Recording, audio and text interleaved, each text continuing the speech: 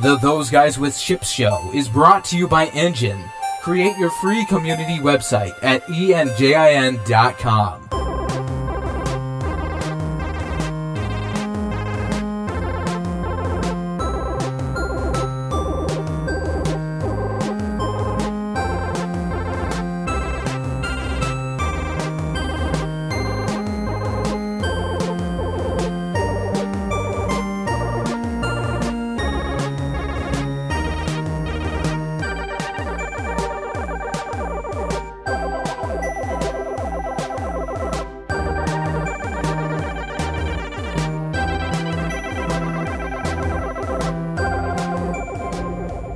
Pre-recorded live! Coming to you from high atop Weasel Plaza in lovely downtown Los Santos, California.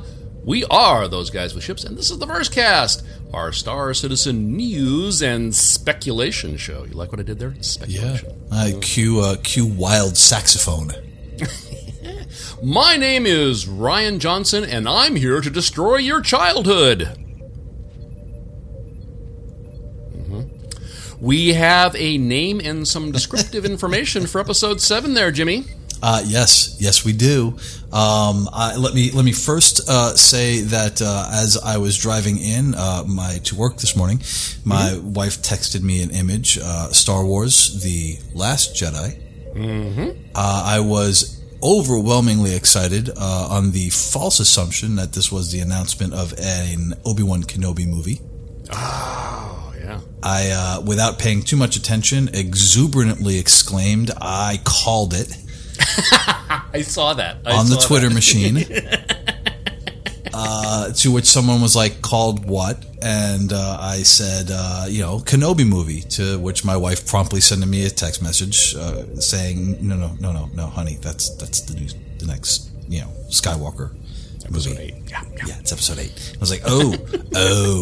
But I will say that I freely and 100% clarified my error, apologized for my confusion. You did. I noticed that. I know the mea culpa. It's okay to make a mistake sometimes, people, and it's okay to own up to it. Yes, it was. Just saying. Well, so what we know is that The Last Jedi, and I guess this came out in an interview with Mr. Johnson last week in USA Today or something. Okay. That The Last Jedi will focus upon what Luke has been up to since his disappearance. I guess it would be post Episode 6. So he goes away for a while. Where's Luke? Got to find Luke. Got a map. A piece is missing. Find the piece of the map. Where's Luke? Well, maybe he's over here. So then, of course, we end Episode 7 with Rey landing on the island with the temple of the first temple of the first Jedi, or what's it called? I thought it was just an ancient Jedi temple.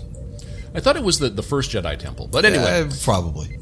So anyway, that is what happened there. And I should mention too, because when I heard the name, I immediately began Googling, because that's what you do. And there is a book of the same name, which apparently has nothing to do with the movie and is no longer canon. I think it was canon. That's surprising. Was canon at one point, but they did a big revision, I guess, some time back here, and so it's not canon now. And I believe that it's so that's what we know, is that it's going to be about Luke, and then also I just read before we started recording that it's going to fill in some backstory on some of the other characters that were introduced in Episode 7. So I guess we'll learn a little bit more about Maz Kanata, Finn, and Poe Dameron, stuff like that. Oh, okay. Now, I believe that it has been said that Rian Johnson's movie, and he's writing and directing Episode 8 and is writing Episode 9, though they're going to have somebody else direct it, that his movie is going to be a bit of a departure from the way Star Wars movies have been done to this point. Okay. So that concerns me. I get changing things up. And I think that it worked okay for the latest Star Trek movie, which wasn't great, but I really enjoyed it. And that was like the Fast and Furious guy stepped in, because JJ did the first one and the second one. Can I just interject for a second? Sure. and say just this? Empire Strikes Back was a departure from what we would consider Star Wars. Okay. How so? Elaborate. Written by someone that was not George Lucas. Darker tone, more serious tone, more in-depth dialogue, more character development.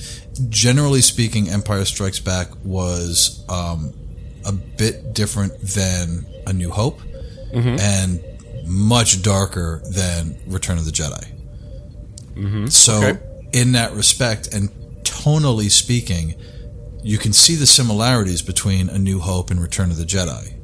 You can see George Lucas's stamp on it. Right. You can also see, if you really break it down, the difference in Empire Strikes Back.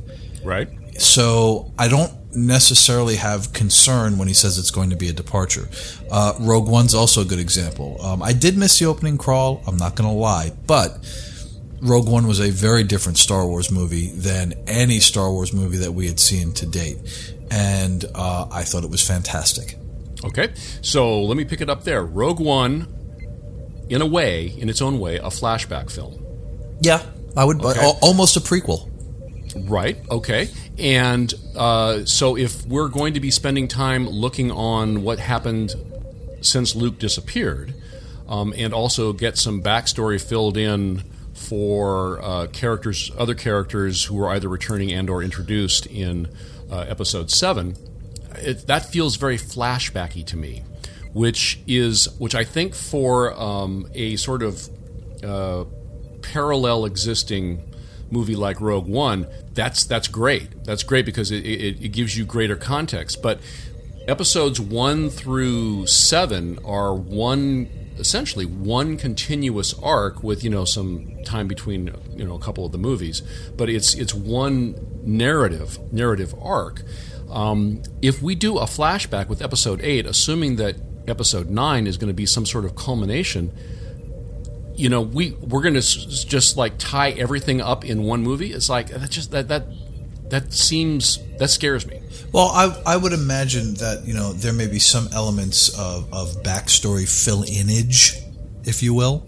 I like making up words. You do. Fill-inage. To fill in missing blanks. So, they probably will show some of that, but I'm sure, I am positive that they will also advance the current story, because a lot of that has to tie into Rey, has to tie into Ben, has to tie into, and I mean bad guy Ben, right. Han murderer Ben. Patricide. Yeah, exactly. It's what's for dinner. They've already said that Carrie Fisher is in the movie, so there will be. I can almost guarantee there will be an advancement of the current plot. They may just be filling in a bunch of gaps with some flashback stuff. Okay, well, my concern is I don't want to end up in a situation where Episode 9, like I say, Johnson's writing it, but they don't have a director yet. So Episode 9, they bring in Quentin Tarantino so that they can kill everybody. You know what I wonder, though, actually? I wonder if Episode 9 will be the end, like truly the end of the Jedi Order. You know what I mean? Kind of like samurais. There is a tradition. There is a history to the samurais from ancient Japan, but it's not an order anymore. It's not a military organization anymore. It's feudal Japan anymore. So I wonder if the end of the Skywalker, Kenobi, Sidious, that whole story arc. I wonder if it will finally kind of be the end of the Jedis as we know them completely. There will not be a Jedi Order going forward. There will not be any more Jedis trained, and that this will be the closing. The Skywalkers will in fact bring balance to the Force, and it will be done. The Jedis and the Sith will be gone forever at that point. No, yeah, I guess that the inhabitants of the galaxy beyond that point would have a different relationship with the Force. Right, exactly. And that also opens up the door to, well, what do they do next? And I'm also wondering if they will, at that point, start to mine the Old Republic. Yeah, could be. Could be a wealth of stories. You can introduce a whole new cast of characters. You've got, an entire Jedi Order. You have an entire Sith Order. You've got, Sith on populating planets. I mean, it can open up a wealth of new stories and new directions for Star Wars. Well, one thing we know for sure is that if we keep lining up and buying tickets, they're going to keep making these things. Hey, man, as long as they keep writing. I told somebody that the other day. I said, as long as they continue to produce good content, they could put something out every half hour, and I will be happy. You have to quit your job, Jimmy. That's true.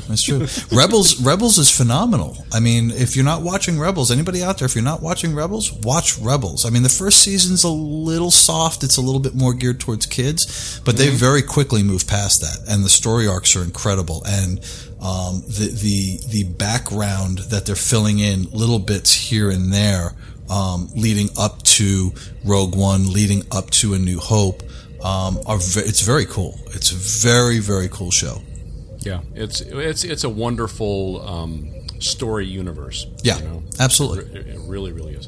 So my last sort of point on this is that after the passing of Carrie Fisher, part of me really wanted to know that her story arc was going to complete as the story, as the writers intended, that she was going to be able to have a complete, Leia was going to have a complete story arc, go to a logical, meaningful conclusion, and so this, if this is like primarily or even to a significant extent a flashback movie, and it's already done, and she's already shot all of her parts, I feel less confident that's going to happen, and so that part of that makes me a little bit nervous.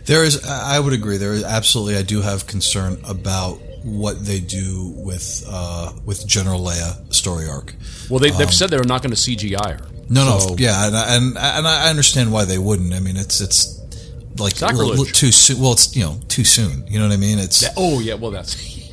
I guess Peter Cushing's been gone long enough that it's okay to Yeah, okay. There kind of comes a crossover point. You know what I mean? Where it's like it becomes nostalgic. Where like his grandkids are adults and they go, oh, it's really cool to see my grandfather again.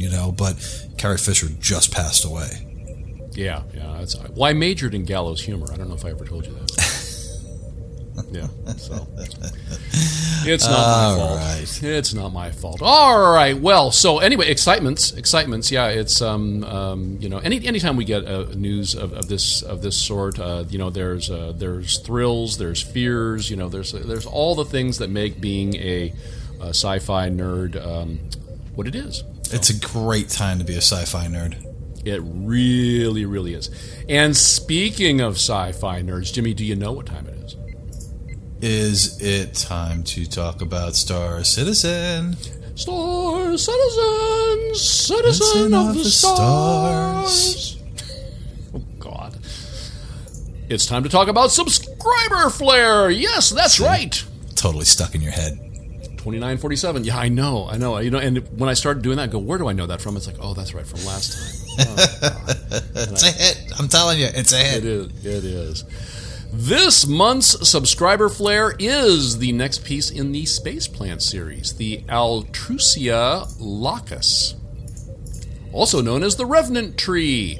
The Space Plant collection features exotic plants found throughout the galaxy. This Revenant Tree is the 7th item in our Space Plant series, and contrary to its ominous name, the Revenant is actually a subgenus of the Altrusia tree, an indigenous plant of Terra 3 known for its thick and colorful leaves. Geoengineers introduced fields of Altrusias to Hyperion in an effort to break up the dust storms. Jimmy, can you say eucalyptus? Eucalyptus. Do you guys have the eucalypti down there? Yeah, somewhere. Do you? I don't actively go looking for the plant. I'm not a botanist. Well, I mean, eucalyptus obviously they're from Australia, and they were brought here for a number of reasons, I suppose. But for one was to create windbreaks, because they grew fast and they were extremely hardy in windy situations. So Northern California has them everywhere. They weren't intended to go everywhere, but they somehow have figured out how to do that all on their own. So that's what this made me think of. I actually, and you know this, we've talked about this. I like the space plants, but what I'm really curious about is when are we going to see specimen jars? When are we going to have these types of jars with maybe little floating critters in them? Well, this may be a move in that direction because although the project failed, the Altrucia tree adapted to the perpetual wind pattern, shedding its leaves and thickening the wood in the trunk. Botanists initially believed that the Altrucius, and I'm going to pronounce that every possible way before finishing this, had died, but on closer inspection discovered that they were quite alive, and thus the name was born. All I got to say is, I am Groot. Because if you look at that little guy, tell me that's not a Groot tree. It is very Groot-esque. I will give you that. It is Grootish. Have you seen the trailer for the new one? Yes. For the next, oh my god, it's so cool. I lots of LOLs. Oh god, I love. It's so stupid, and I love it so hard. All right, so space plant. It's not a ship, but you know what? I still found something to like because that's the kind of guy I am. Awkward silence. Hello. Okay. Recognition, Jimmy. No, I love an awkward silence. We don't have them enough anymore. I know. But the problem with them is you have to sprinkle them judiciously, otherwise they become less awkward. I agree. Yeah. So we got some recognition. That's right, us, those guys with ships. Yay! This week in Star Citizen, in the Community Spotlight that was put out on January 16th. Talk Citizen, I guess, was the theme of that particular communication. Those guys with ships began in the summer of 2014 with 3 guys from ships and a whole lot of excitement for the best damn space sim ever. With over 130 episodes, Gleep, Jimmy, Ace, and Mark bring a fun discussion of the project that is available on iTunes, Google Play Music, Stitcher Radio, and more. So that was nice to have them put that out there. So we want to say thank you, Mr. Jared One Disco Lando. You see what I did there? Yes, I did. Yeah, okay. Very nice of you to mention that. So I wanted to acknowledge that we can read. We did read, and it made us smile.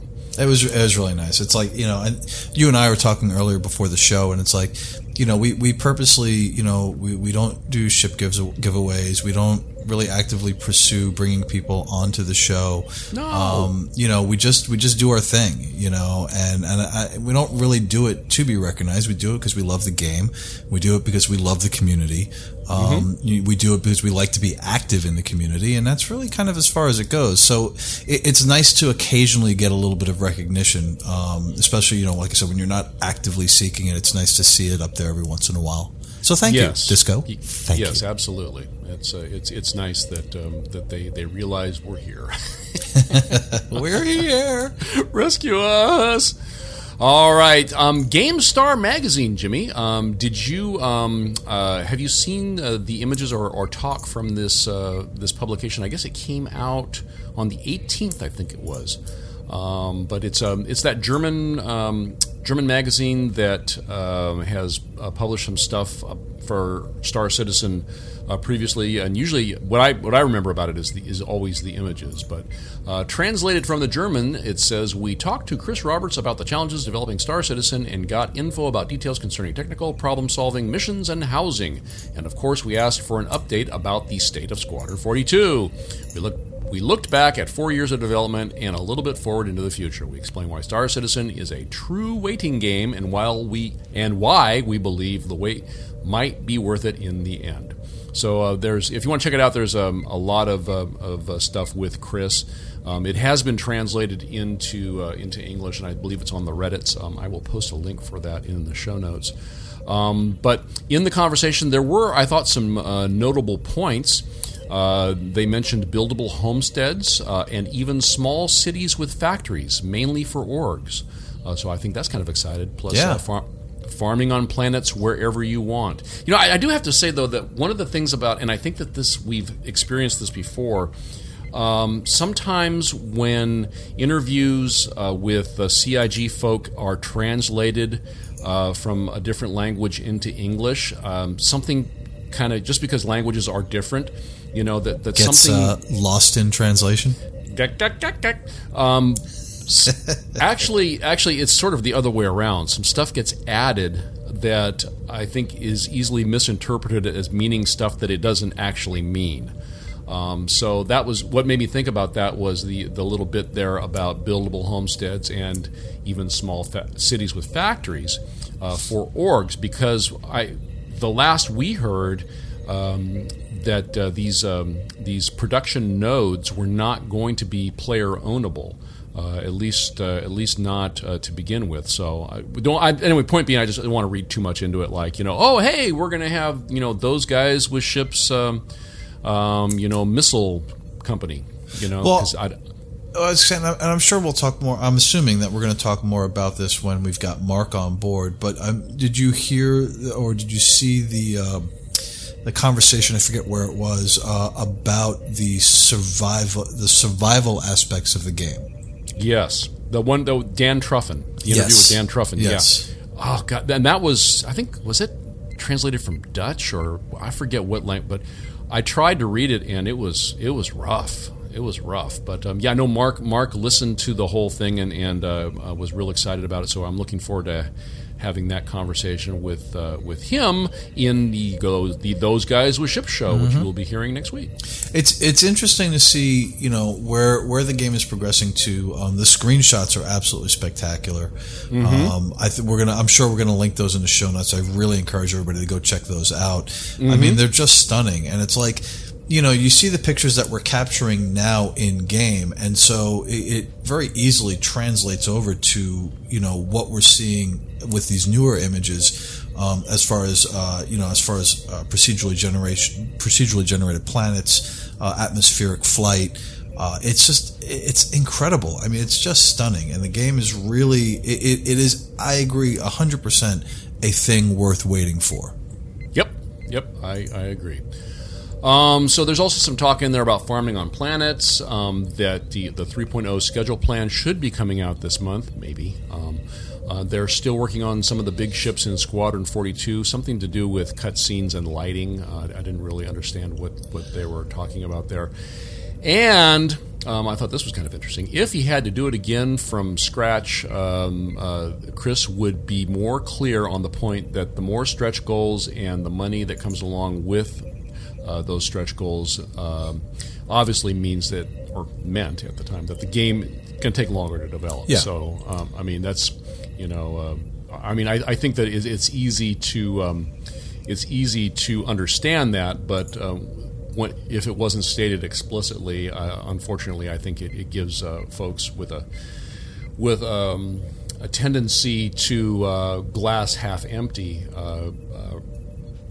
develop concerns. Well, to be fair, we also live in a society now where, it's instant gratification. And I'm not saying that's a bad thing. I'm not saying that's a good thing. It just is what it is. I experienced this with Quantum Drive. Quantum Drive, we've talked about this because the show uses copywritten music. I can't save it anywhere for anyone to listen to later. So people actually have to tune in on the 3 days that the show is broadcast. And that's weird for people. And I get it, because we don't live in that society anymore. So when you take a game like Star Citizen that under normal circumstances, we would only just now be talking about this game. Under normal circumstances, this game would have been announced a year ago. Right. With a publisher. And we would be a year into the development of the game, and all we would have is screenshots. Right. But because the game is transparent, because we've been following the game for so long, people burn out. People get frustrated. They want it now. And, when you're taking on average a AAA title on average is 5 years, but when you're building, tools and building the game from the ground up, you're not using existing technology, then you can expect the game to take 6-7 years. It's not unusual. And so, but the problem is that because we've been following the game since day one, and I mean the collective we, not necessarily you and I specifically, you get to a certain point where after, 2-3 years in, 4 years in, and I can understand that, you start to get like, where's the game? Or you start to kind of fall off. You can only keep your enthusiasm up so long. You know, Right. For us, like, you know, this game for me personally is the game that I've always wanted. I'm not a huge gamer. My wife is a huge gamer. I'm not a huge gamer. I like to play games, but I really like virtual sandboxes more than anything. And so that's what keeps me going with this game. And also the understanding that this stuff takes time, and I'm older and I'm patient, and, you know, it'll be done when it's done. And in the meantime, I log in every couple of weeks and spend a few hours flying around in my spaceship. Right. But that's not the case with a lot of people. Right. And in a society where it's like now, it becomes tough when it drags on 5 years, 6 years, 7 years. Yeah, no, I agree. And I think that's sort of the other side of that double-edged sword. Yeah. For this kind of development, because we haven't seen this before. Yeah, and I get it. I'm certainly not casting aspersions on anybody's, you know, frustration or burned outness. You know, Right. it really truly is a double-edged sword. These things take time. Great things take time. When you're pushing the envelope, it takes time. Flip side of that is we don't live in that type of society anymore. People want it now.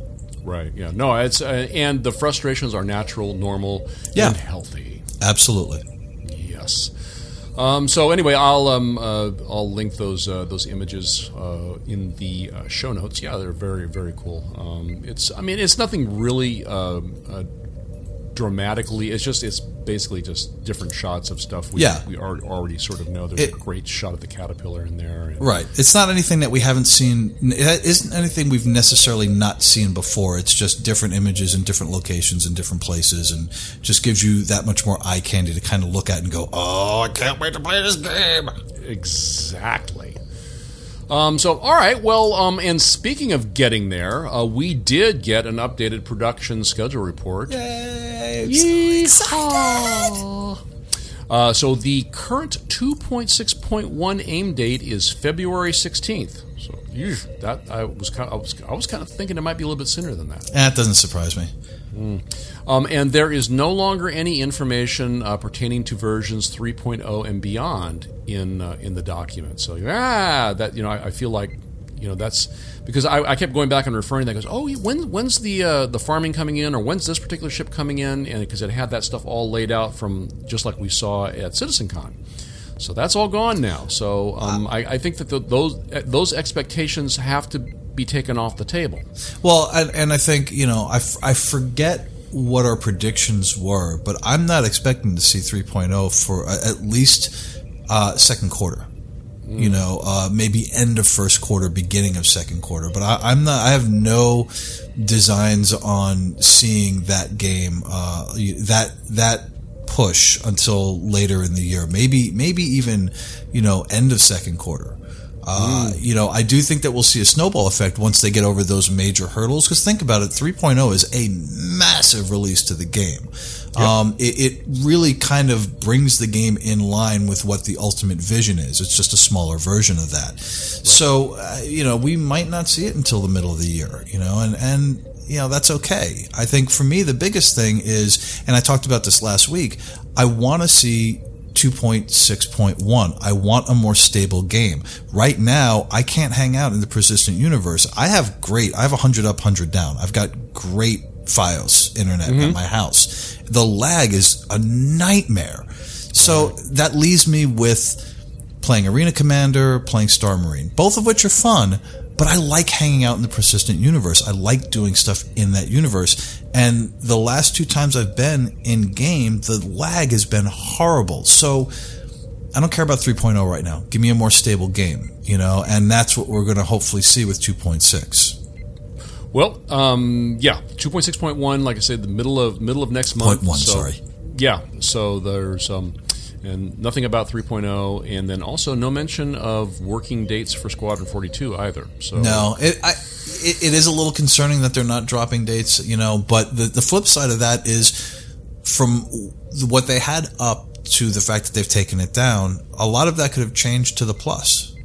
Yeah, well, but I think that, and it's been mentioned in a couple places that since they've come back from the year-end break, they're working on that. They're working on putting those schedules together. So I'm not saying that they've taken that away and it's not coming back. What I'm saying is that we had something to look at, to refer to, and now, which we knew wasn't accurate, that's been taken down. We haven't had the corrected information put back up, so there's that sort of vacuum which is dangerous for fertile minds such as ours. Yeah, absolutely. You immediately start to think the worst, where the truth of the matter is it could actually be something fantastic. They could be putting more into 3.0. They could also be putting less into 3.0. But every day it's a moving target, and it's a moving target for them. It's game development. Every day there's a new challenge. Every day there's something new that pops up. Every day there's a new breakthrough. So, coordinating with that many offices and trying to get it locked down,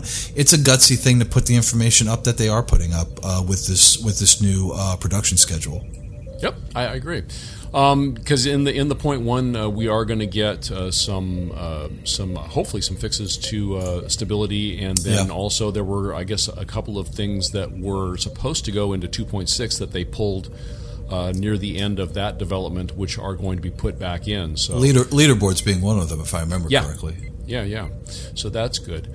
Then we also got a weekly newsletter, yay! And basically it was announcing the updated production schedule, which came out last Friday, so Friday the 18th, what's today, 23, 22, 2019. Is that right? Yeah, sure, why not? Sure, why not? And another thing that they mentioned about the 6.1 was that it was going to have more Spectrum. It was going to have the Spectrum in it, which right now I guess is in PTU.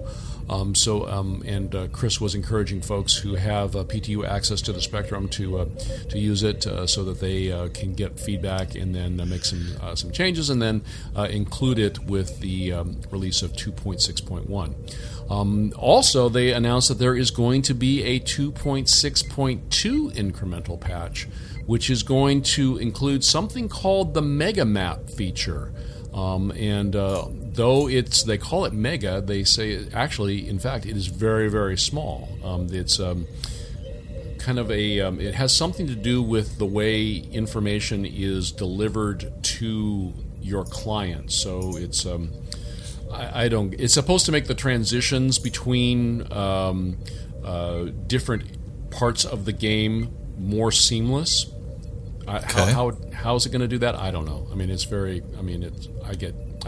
I'm baffled by the thermos. You put hot stuff in there, it stays hot. You put cold stuff in there, it stays cold. Well, one of the common issues, and I've found this, I like currently in the current iteration of the Persistent Universe, I like to go out, I like to get my my criminal rating up, and then I like to have people come after me while I try and get my criminal record expunged, right? Mm-hmm. That's kind of the thing I like to do. It's practice, it's practice at PvP. It's practice at both in my ship and on the ground. But one of the things that I've noticed, and this is no surprise, they've talked about this before, if you're trying to just jump away, right? If you just quantum drive out to nowhere, the game gets very choppy because you're not near that kind of core. And the server lag becomes a bit unbearable, and you've really got to get out of that and jump to a destination point quickly. Otherwise, you're going to crash. And that's something that they've got to fix. And it seems like this is part of that fix. Especially with moving to Amazon, the Amazon servers as well. Aside from the exchange rate for different countries. Or the up-down rate. I am not a technical person, so don't send me emails. But that is an issue, where you've got to be able to jump out to the furthest reaches of the map, so to speak, and have some reasonable playability there. Otherwise, what's the point of exploring if you can only go to waypoints, or noted destinations? That kind of kills the whole exploring thing. And so that's definitely something that's got to be resolved as well. And maybe this Mega Map feature will help with that. Yes, I think that it's intended to sort of encapsulate your individual experience and present that individual experience in a smoother fashion. Yeah. Technically, how it does it is space magic. Yeah, it's space magic. Exactly. I like that. That's a new term. I think that's right up there with porridge, with porridge. Space magic. And then also you mentioned the Amazon AWS. That is going to they're going to be including something to do with that. Is going to include multi-region game servers, which was a stretch goal, and is now going to make it easier, or it's going to be made easier by the move to the AWS. Cover your heads, Europe and Australasia is actually, that was Chris's word, not mine. Those pings are going to be dropping like flying pigs, which can't fly, which is why they're going to be dropping.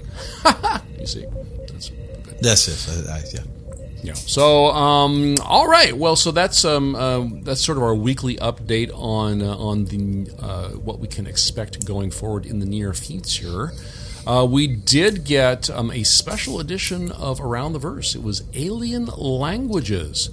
This week's Around the Verse special edition features an extended interview with Britton Watkins, our xenolinguistics specialist who is creating languages for the various aliens of the Star Citizen universe. If you're into lore, this was a great watch. Yeah, I thought it was interesting. He mentioned that the Vanduul they communicate verbally as well as visually. They can use hand gestures. They also change colors, which is interesting. So I thought that was pretty cool.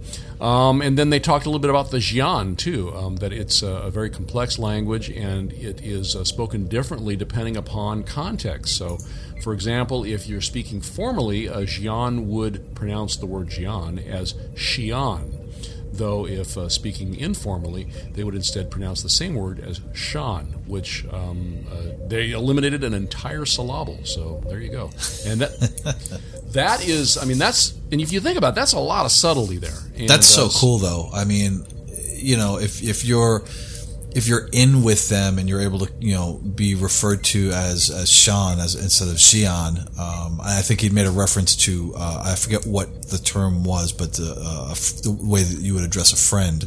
Lay, or lay, I think, or law, lay, or, yeah. Yeah. It's just, it is. It's a great subtle differential in that particular race, and it's really cool to be able to play with that, basically kind of a dialect in a way. And I thought that was a really great, interesting twist. And the guy is really into what he does as a xenolinguist. Oh, you and your words! I know, I'm making them up, as I go. But it was a great. I really enjoyed it. And there are already parts. It got my wheels spinning. There's already parts, specifically the Vanduul, the way that they communicate, that's already in Quantum Drive now, based on a story arc that I'm writing. And I cannot wait to figure out how to work in the Xi'an dialect differences into an upcoming story. Yeah. But that there is that much subtlety is, you think about it, they've got to develop gameplay to take advantage of that. Oh yeah. So, I mean, no joke. 10-year game, 20-year game. Oh yeah. Yeah. All right. So, have you translated your name to Vanduul yet? No. Is there a name translator? Because if there is, link it. Because I want to do it. I don't know that there is actually a translator, but I think it was the symbols. And because I think Mark was saying something about it in text chat. And I know they were talking a bit about the origin of the written Vanduul language and how, because I guess they have three fingers, like right. They yeah, exactly, and that the symbols were sort of they developed the symbols by mocking up a Vanduul hand and then like pressing it into clay. So right. So he says it really involved cool stuff. So watching then I remember they posted the image too, where they show like what the language looked like when it was like written or scratched with fingers, and how the language evolved into something that was the form was a little bit tighter, kind of the way that our writing has evolved from the written page to the digital page. Or well, yeah, I mean, or you can go back further, to the, we were scratching stuff on cave walls, Right. Yeah, stick A lot of care taken into that. It just adds immersion, man. It really brings you into that universe that much more. The fact that the Vanduul language is a real language, and you could potentially learn it, or you could potentially have an app on your Moby Glass like Google Translate, but Vanduul Translate or Xi'an Translate is just really cool. Babelfish. I'm going to get a Babelfish. Stick it in my ear. And then also, it was very cool. You get to see some stuff in there with Patrice. I'm sorry, Patrice. I'm going to butcher your name here. Mayambana and Andy Serkis speaking Vanduul for the Squadron 42 performance captures. So that was very, very cool. Yeah, absolutely. And it was it gave you a good impression of what the language sounds like. A little if you didn't watch it, a little Klingon-ish. It's a harsh language, like Klingon is a harsh language. But really cool. But as far as we know, they do not eat worms. Yes. Okay. And then we had a subscribers town hall too on the Persistent Universe. So that was very exciting. Game director Chris Roberts, global head of production Aaron Roberts, design director Todd Pappy, and Persistent Universe director Tony Zervek sat down together at CIG Los Angeles studio to answer questions from subscribers about Star Citizen's Persistent Universe. So, it's always a good time when they put the big brains together in a room to discuss this stuff. Agreed. I'm thinking the only way it could have been better is if they had popped Bender in there to do an interpretive dance version of what they were saying. I think he is very fluent in his movements. Yeah, it's like, dude, I'm performing my cycle at Crane Jackson's Fountain Street Theater on Tuesday night. Can you pull that one? Can you pull that one? No. Oh, wait. Yes, I can. The Big Lebowski. Oh, there you got it. Winner, chicken dinner. All that said, there was a couple questions I thought which were interesting and worth discussing. Somebody asked, what's going to happen with the multi-crew when I log out or am disconnected? So we've talked about this before. Yeah, and they've talked about this before. Yeah, but they reiterated. They said, when you log out or are disconnected, your ship will persist for some period of time and then it will disappear. If there are other active players on board your ship, then it will remain as long as they do. So I think this makes some sense, but where it could get sticky is on logging back in. So what if you log out in a place that it's all peaceful and everything's fine, but then when you come to log back in, it's like the middle of this huge battle. Or is it going to log you into that place without warning, or is it potentially going to give you some sort of indication you may not want to do that at this point? Would you instead prefer to have your ship spawn at a nearby starport or something like that? Captain's log, star date 2749. I think it's a couple of things. I think first off, there's going to be a certain amount of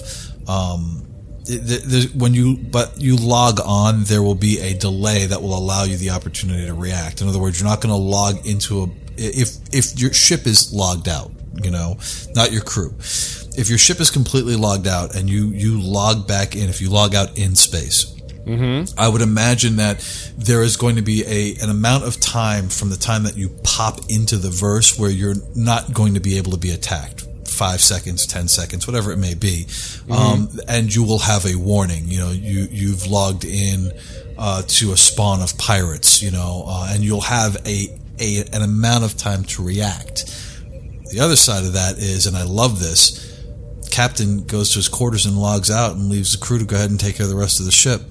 Goes, hangs out with his wife, watching TV or playing Overwatch or something, or whatever else other thing you're doing.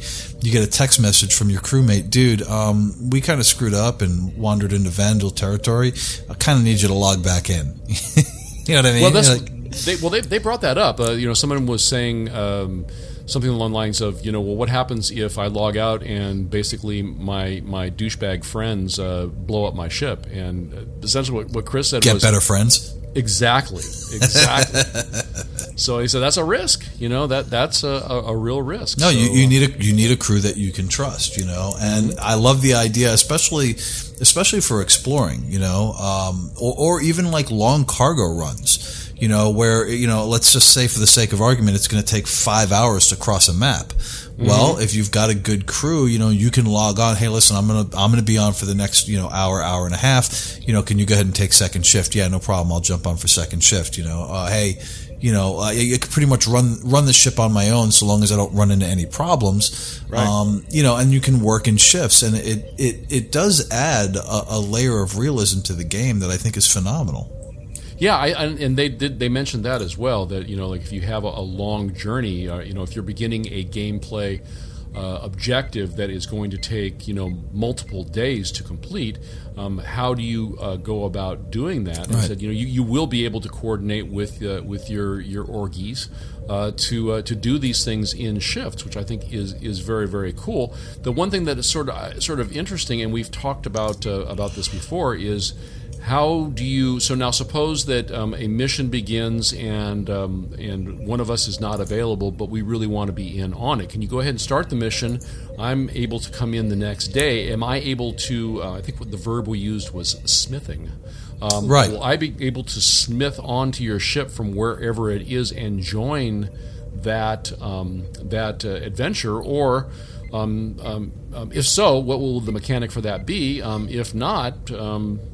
Okay, that just may be a reality we have to learn to deal with. Well, smithing, was a term that came up quite a ways back, and they haven't. I don't think they've really circled back around to this. And for those of you that are not familiar with it, the concept is that you should be, aside from having actual friends or actual org members or actual players crewing your ship, you will have the ability, and they've mentioned this fairly recently, you'll have the ability to hire crew, NPCs. Mm-hmm. Right. And those NPC skill levels will vary and their rate of pay will vary based on their skill levels. So that's all well and good. So, if you need to go on a long journey and you don't want to have your friends tag along, you hire a full crew of NPCs, they do their job, you do your thing.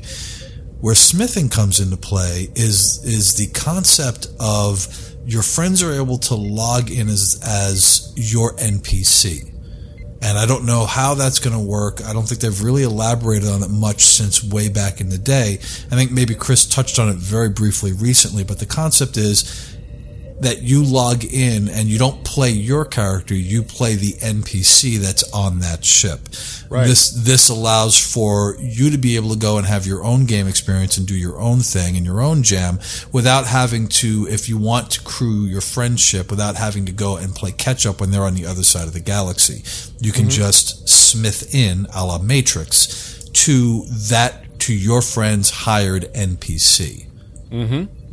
Yeah, so, I think that's an interesting and exciting mechanic. But then, like so many other mechanics that are in the game, we haven't really seen the design doc on it yet. And so questions. And I don't think that they're even close to being there yet. I think right now the priority is just getting the AI online. They're not even we're not even in a serious discussion about hiring NPC crew. There's no talk of that in 3.0. No. So even hiring NPC crew is going to be a thing. It has to be a thing, especially on the larger ships, the ships that you can't get 30 friends to play with you every time you want to play. So it has to be an in-game function, but I don't see that happening for quite some time. Yeah. Another question that someone asked is, will other races have and trade in different currencies? The answer was at first no, but longer term, Xian or Banu might have their own currencies represented in the game. But until such time as there are playable alien characters, the players, human players, won't be dealing with currencies other than UEC, which I think is interesting. But I think it sort of because we've talked about there are so many different ways potentially so many different ways to play this game. I think that it might be interesting if you're merchant trader type of person to be able to arbitrage currency inefficiencies. So if you could essentially buy UEC in one system and then in some other system you can sell that for some amount of Vanduul currency, which you could then turn around and trade back into UEC for at a better rate in yet another system. I think that for some people would be an intriguing gameplay aspect for the universe. Absolutely. This sounds to me, though, like an expansion.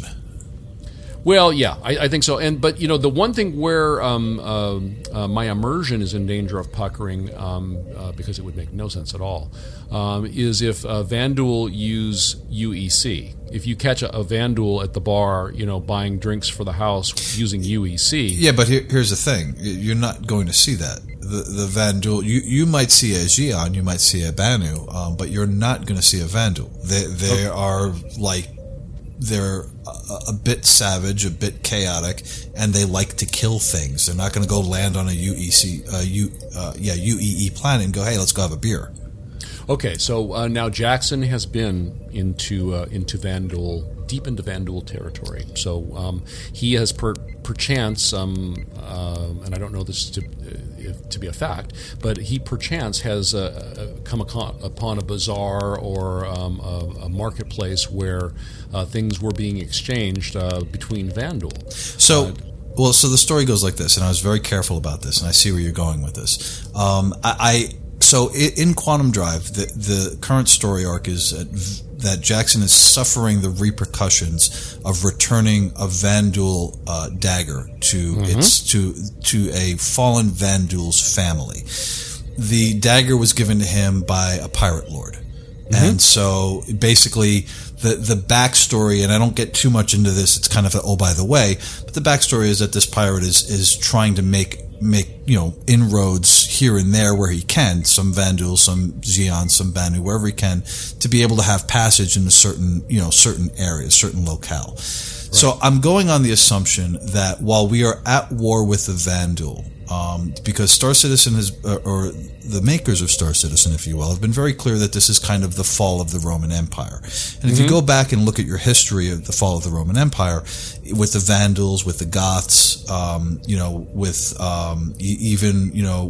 the Huns, across the spectrum of barbarians, there have been times when they have traded. There have been times when they've been at war. There is always going to be, even if you're at full-on war with the Vanduul, I'm sure out there somewhere there are some, people that might, very tentatively have, very loose or weak alliances with the Vanduul, depending on if it's mutually beneficial. It's just not, a common thing as it would be with the Banu or the Xi'an, right? So I was very careful about that. Basically, and this story's already live, so go check it out. I'll try not to spoil it. But the long and the short is, I have very, very little communication with the Vanduul. It's really more of I'm dropping this out the airlock and I'm backing away slowly. Don't shoot at me. Right. No, but my point being is that behind enemy lines, if you will, right, there is an economy of some sort. Yes. Now, if we are to find our character behind enemy lines and either spying or sneaking around, or find ourselves in a situation where we are able to observe Vanduul, or even perhaps be interacting with a Vanduul double agent, if there is such a thing. If that transaction is going to be conducted only in UEC, assuming there's a monetary component to it, that I don't think makes sense. No, I agree, and I would think that the workaround for that is that there is no currency exchange. There is a item exchange, which is kind of where I went with Quantum Drive. Right. There's no exchange of currency. There is an exchange of items. In this case, I was actually being paid by a human to make a delivery, so there was no exchange with the Vanduul other than, here's your thing, I got to go. And I think that if that is something that does become prevalent as the game develops, I think that it will be something like that, where it will be a trade, where a Vanduul will want something from you and will give you a thing in exchange. Yeah. Because you're absolutely right. For all intent and purposes, our currency is worthless to them. Right. And it should be. Right, but both currencies and their relative values should be worth something to somebody. Absolutely, and I think as the game develops, you'll start to see that. You'll start to see, and as they said, you'll start to see other currencies emerging. Yeah. All right, so, and then finally, how about those bacons, huh? Will we have distress bacons, which we can utilize in times of trouble? Everybody loves distress bacons. Broadcasting our location, the two nearby Muppets, what might make them Spacebucks rescuing folks. Yeah, absolutely. I love the idea of distress beacons on so many levels. The obvious, you get to fire off a distress beacon and hope someone comes and finds you. And then B, the tricks from the pirates, firing off false distress beacons, I love the idea that you could be sitting in your captain's chair with your buddy in the co-pilot seat and be like, oh, I got a distress signal. Oh, we need to verify if it's legit or not, just like in a movie. Right. So yes, there will be bacons, and different kinds, too. There's going to be the distress bacons to summon heroes to your aid, and service bacons, which will be smart enough to send out your messages only to those appropriately equipped to service your needs. Nice. So, more bacons are good bacons, is what I've always said. And it's really clever, too. I just really love the approach to this game. I really do, because the thing is, if there are no players out and about, then they will send an NPC out to take care of you, Mm-hmm. And if there are players out, then they won't generate an NPC. And so it really is just a win-win for everybody involved. You're not just out there waiting and hoping that there's somebody that's going to hear your distress beacon, and to some extent you are in a role-playing aspect, but in the reality of the situation is I would imagine that there's some sort of spawn timer. You send out a distress beacon and I don't know, 10 minutes later no one's responded, they will spawn an NPC to come and take care of you. To save your bacon. To save your bacon. So I don't like the round ones. I don't understand round bacons. It's a travesty. Mm-hmm. It's an abomination.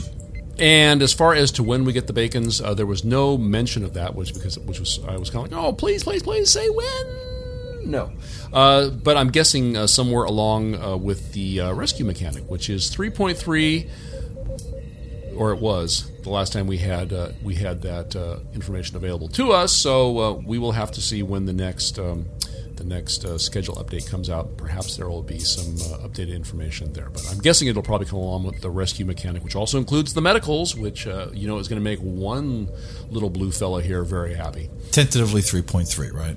Tentatively 3.3.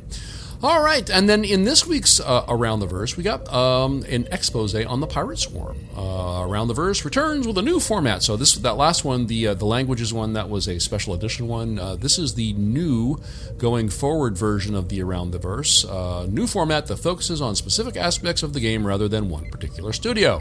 So Chris and Sandy were there to host, and it featured a look at the work that went into the new and improved Pirate Swarm gameplay mode in Alpha 2.6. So not a whole lot to add to this, except that the Pirate Swarm mode is now a test bed for new AI behaviors, which are also so important to the 3.0.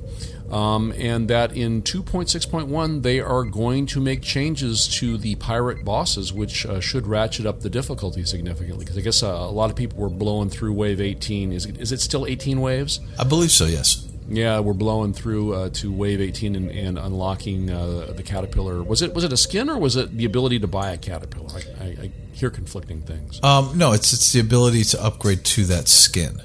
Oh, okay. Basically, the long and the short is you get to 18. I don't know if they've made this available to everybody, or if that was like a temporary thing and now it's available to everybody, or if this is still in play. But the concept was you get to 18 and then you're able to go onto the website to the cross chassis upgrade. Mm-hmm. And for $0, upgrade your Connie to the Connie Pirate, or possibly, if I'm assuming here, because I already had a Connie, or not a Connie, I'm sorry, the Caterpillar, to upgrade your Caterpillar to the Caterpillar Pirate for $0, or if I've already, like I said, I already had a Caterpillar, but if you don't have a Caterpillar, I'm guessing you could probably, for a limited time, buy that particular version of the ship. Oh, okay, yeah, it's, I am that version. I am not pirate, so no, you're not a pirate. I am not a pirate. Then we have also, speaking of new and improved formats, we have the new RTV. It's called Star Citizen Happy Hour. We've had 2 installments thus far in on the 13th rather. It's design director Todd Pappy, senior producer Alex Marshall, and community streamer Meyer from Test Squadron joined community managers Jared Huckabee and Tyler Whitkin as they play Star Marine and answer questions with you. That'd be us, the fans. Then in this last week, they did tech director Sean Tracy joined Jared and Tyler as they played in the PU, along with the community streamer Gray Headed Gamer. So I like this less formal. It's a less formal format of the Happy Hour, right. Or of the RTV. They call it the Happy Hour. Though so far I'm still finding it a little less entertaining than the old RTV, when it was just a hang with Ben and Disco and whoever walked by from somebody's desk, like back before. And I think that changed when they moved to the new office, if I'm not mistaken. That be prior. Now, where the new office, I get so confused in Southern California. Is it the new one office in Santa Monica, or they moved from Santa Monica? No, they're still in Santa Monica. They just moved to a different facility. Oh, okay. I thought they were either now or had previously been in LA proper. No. They were in Santa Monica. They still are in Santa Monica. Oh man, I'm such a tourist. So anyway, I think it's an improvement over what we had before. I know I'm thinking a lot of people are not feeling that way, because I know a lot of people really liked the more information-heavy format of the RTV, which was what they went to from when Ben and Disco used to host up till the end of the year. But you know what? I like this is why I'm involved in this community. Is the fun? It's for it's for the hang. Is games with my buddies. It's not. I don't want to learn things. Learning is hard. Well, and it's open development. It's the first time anyone's ever done that.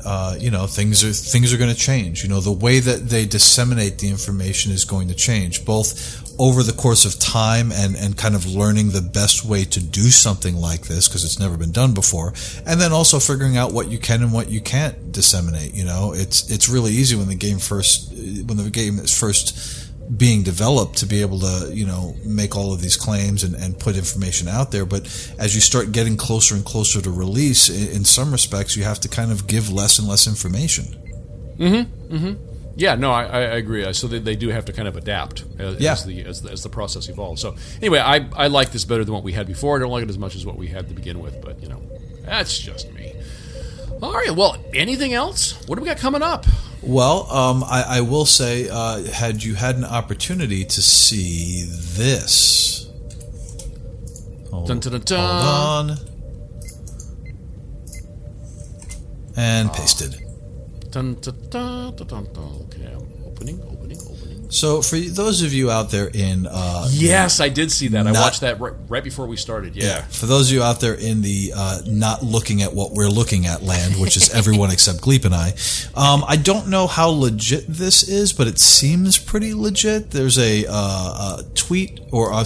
YouTube post from a gentleman named Teller, and it's Star Citizen Gadgets Preview Update. Now, I haven't had the time to do any significant research into how this video came about, and there isn't anything official on CIG. So if this is leaked information, let me be the first one to apologize to CIG. But I don't think it is.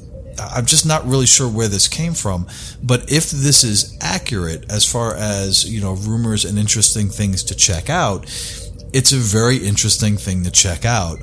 It shows what looks to be the concepts for all of the gadgets, from I can only assume a plasma torch to what is potentially maybe a medical healing kit, to the digital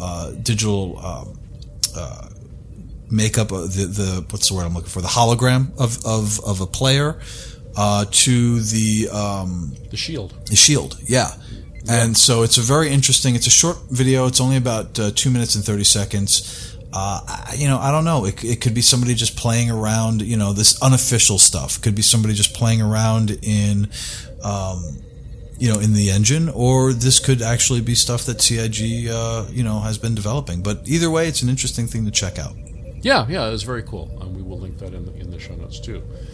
All right. Well, so we'll look and see what happens on Friday if we get some more updated information in the schedule, and then just keep on keeping on until we get there. Yeah. All right. Please go to Engine.com. They are the quick, easy, and free solution for hosting your community website. That's ENJIN.com. Be sure to check out Star Citizen the Base Radio at radio.starcitizenbase.com, where you can find a broadcast of one of our shows every Saturday afternoon. Check out the new INN. It can be found at imperialnews.network. Wolf's doing a good job over there. Go check it out. Contribute. He can. Well, you can too. Reach the podcast. You can email us, comms@versecast.org. On Twitter, we are at Versecast. Be sure to use the hashtag TGWS so we can see all that goodness.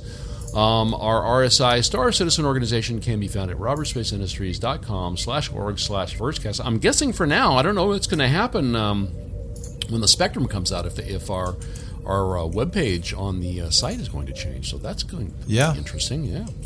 On Steam, we are Those Guys with Ships, and please do be sure to check out our gaming community website. It is versecast.org.